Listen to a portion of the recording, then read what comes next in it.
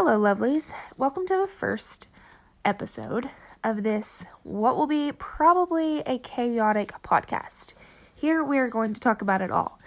Mental health, parenting, dating, social life, work, you name it, and we've probably experienced it. There will be some vulgarity, explicit at some point. I don't hold back.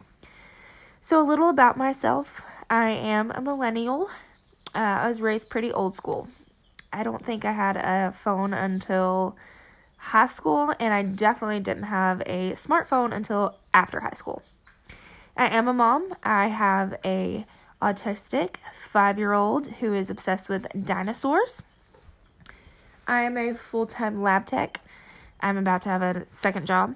I have a side hustle. I volunteer, and now I've decided to do this. And how this became is I'm extremely obsessed with Crime Junkie podcast. I love them. I listen to them daily, and I even go back and re-listen to some constantly. Britt and Ashley, those are my girls. And I really always want to talk about it with people, but I never really find the time. I never really find somebody who wants to talk about it with me. So I'm going to just talk to myself, I guess. And I love to talk, so we'll have plenty to talk about. My life could have been a reality show, to be honest. It would have been more fun than the Kardashians, kind of like a Southern Jersey Shore at some point. So I just did a podcast, and I figured, hey, why not sit here, drive around town, and talk to yourself? You do it anyways. So I love the concept of journaling, but I don't like the actual journaling part. Like, my hand cramps up. I don't know what to do with it afterwards. Do I just file it away somewhere? Do I throw it away? I don't really know what to do.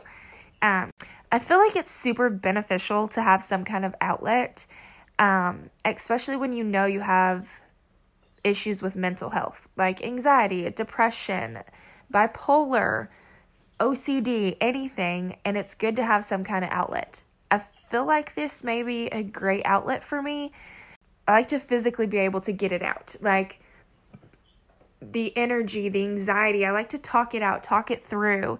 I've tried journaling. I've tried even TikTok, but 60 seconds, to be honest, is not helpful. I would have to make 30 TikToks, and I don't look good every day. I look like shit 90% of the time. So honestly, I'm not going to sit here and do myself up to make 30 1-second videos and lose track of what I'm even saying. So I needed something different. I have art, but I need to physically be able to get it out, get all that energy out. I jam out and listen to music. I clean, but nothing really was helpful. So I'm going to try this, and I feel like this could be helpful for me and hopefully other people. I will have other people on this podcast, and I will also have friends, and I will love to have strangers as well. So I pretty much am just going to drive around town, have some music going on in the background possibly, and talk it out, which is pretty much what we did in high school.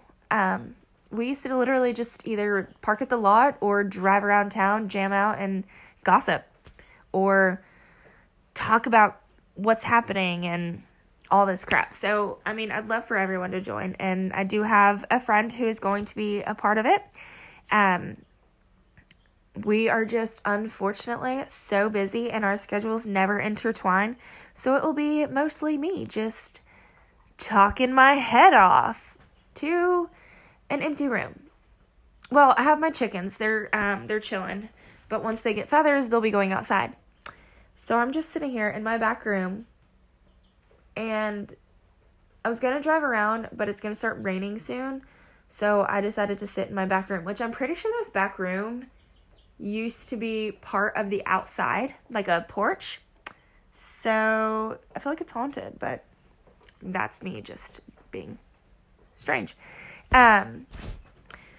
But mostly, I really want to talk about mental health problems. I feel like they are not addressed enough, and when they are addressed, it's just not where people can understand it and where people know honestly the depths of it and how common it is. It is so common.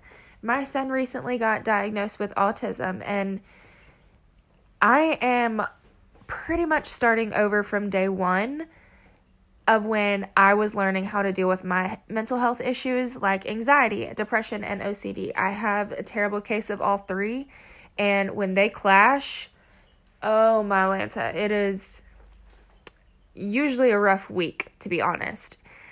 And I really just came out of a pretty hard depression the last few days. I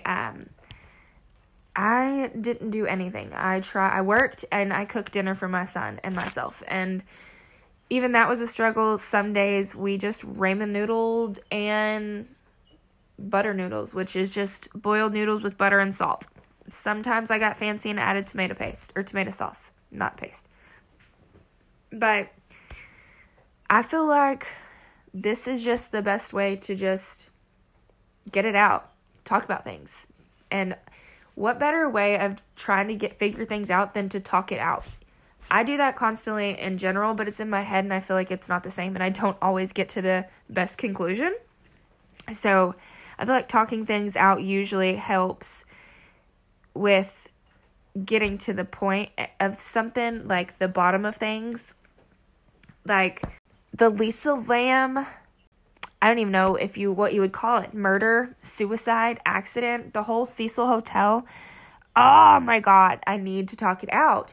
But thinking about it in my head and just yelling at the TV isn't always super helpful.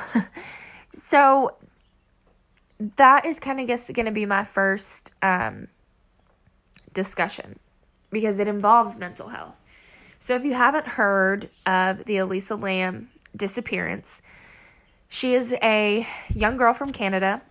She goes to LA. She's traveling. She's doing, the young girl scene. She's single. She has just free time to go and travel, and that's what she does. And she goes to LA. And the Cecil Hotel is on Skid Row. And if you know anything, Skid Row is just not a safe place to be, especially when you are a young girl by yourself. She traveled alone. So, that's a big target in general. And if you know anything about the Cecil Hotel, it is the birthplace of mass disgusting chaos, drugs. Murderers would go and just chill there at night. There was drugs. There's so much that went on. And at some point, the Cecil Hotel made the main street. Oh, I'm probably saying that wrong. I can't remember. It's the main something. It was like a separate hotel in the same building and everything. And it was just like 2 floors that were, I guess, kind of decent. And they weren't really decent. I don't even know. It just makes no sense. They officially shut down, I believe, in 2017, which is good. Somebody has bought out that hotel, so maybe they will go and fix it up. It would be so nice because that thing hasn't been renovated since God knows when. It hasn't had an update. So back to Lisa Lam. So she goes and she finds a cheap room to stay in at the Cecil Hotel. She ends up missing for days. They don't know where she is. There's no sign of anything, there's no sign she's even left this hotel. So at some point, this couple was traveling and they decided they were going to stay at the Cecil Hotel because it's cheap. Who doesn't like cheap anything? Staying in a hotel alone is expensive, and so if you find a cheap place to stay, boom, you're going to take it. Well, they were bathing, they were showering, they were drinking out of it and out of the water, and they had made a comment to the staff.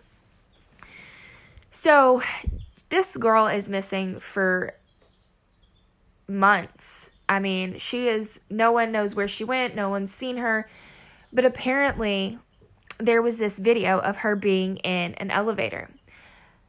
At some point, this video has been tampered with. This surveillance camera in this elevator has been tampered with. And it's so crazy. Her behavior is just, it's almost like someone's following her, or she's hiding from somebody, or she's paranoid or something. And she disappears. Somehow she gets on the roof of this building, and it's unexplained of how she got into this water tank, but she ends up getting into a water tank and she dies. So when this is reported, it was first reported that the lid was on the water tank when she was found.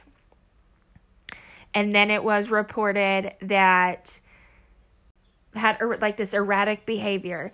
When the autopsy was finished, it wasn't even released to the public. It would not get released because, in my opinion, which is sketchy, because there was no evidence of foul play, there was no evidence of drowning, suicide, her toxicology was clean, except for her medication that she had to take daily. She was bipolar. So this girl goes missing. She has erratic behavior, like she's hiding from someone. This video surveillance has been tampered with. There are all sorts of these conspiracies and these theories all over the internet. There is one poor man ends up being accused of murdering her, and he wasn't even, I don't even think, in the country at the time. And it's sad. His life was affected from this.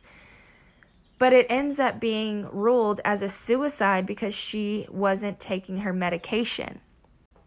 And to me, that is baffling.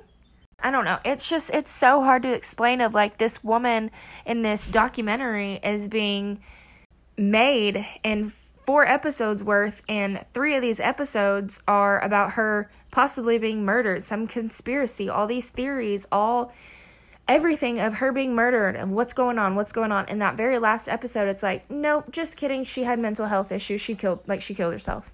It's like, what?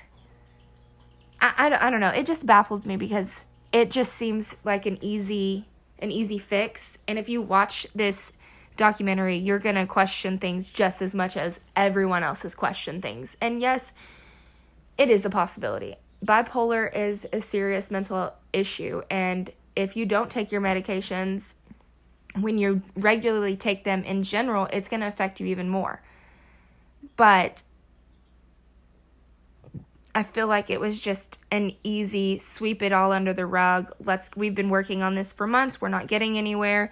Oh, she was bipolar. Let's say that's why she wasn't taking her medicine. And my biggest thing is, so when the toxicology report came in, there was no recreational drugs, there was no meth, there was no any of that, heroin, anything. Just a lesser amount of her medication that's prescribed to her than normal. And it's like, well, she's been in that water for days. She has been missing for days. Of course, she is going to have a lesser amount than usual. And, in the original search for her, they supposedly went on the roof and looked for her. It's just, I don't know. It baffled me because watching this, I was like, okay, this girl's been kidnapped. She's been held in this place when all of a sudden they realize police are on the look for her. People are starting to look for her. The internet's getting involved. People are coming to the hotel to look for her. And, okay, well, let's go put her body somewhere that the police have already looked. And this is my brain. This is no facts whatsoever. This is just me thinking, they found out that she had bipolar, so they're going to use that as a way to just move on from this murder because they don't have answers.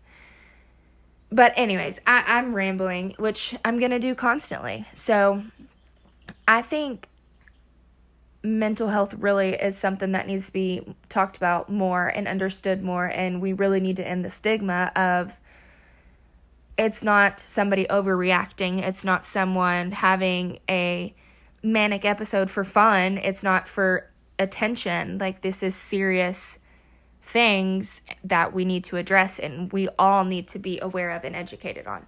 So I'm going to end there. I'm going to try really hard not to make these podcasts hour long, 45 minutes long, because I could talk for days. And when my friend Paige is with me as well and we're talking, we probably will go on for 30, 45 minutes. But this one we're going to cut short. I've got to get myself ready for bed, clean up dinner and stuff like that. So my normal podcast, we will be driving around, we will be hanging out, but it's raining and I don't feel like this kind of multitasking is safe. Thank goodness for hands-free microphones and phone connections these days. So enjoy life, guys, and find the joy in every little thing possible. Check you later. That is a Dazed and Confused reference. Okay, bye.